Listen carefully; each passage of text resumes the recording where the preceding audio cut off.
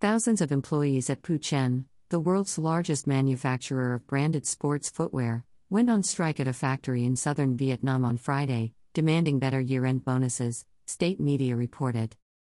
The Taiwan-owned company supplies to Nike and Adidas.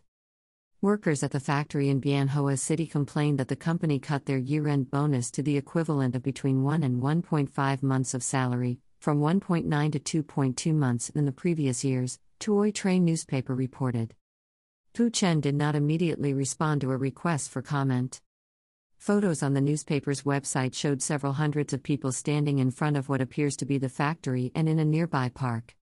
All of the factory's 16,000 workers stopped working due to the strike, the report said. The city authorities are negotiating with the company executives to raise the bonuses to last year's levels, Pou Chen reported, citing the chairman of the city's People's Committee Win Hu Win. The workers also need to share the difficulties with the company, which had to suspend production for a long time last year due to the pandemic, Win was quoted as saying. Reuters, January 8, 2022.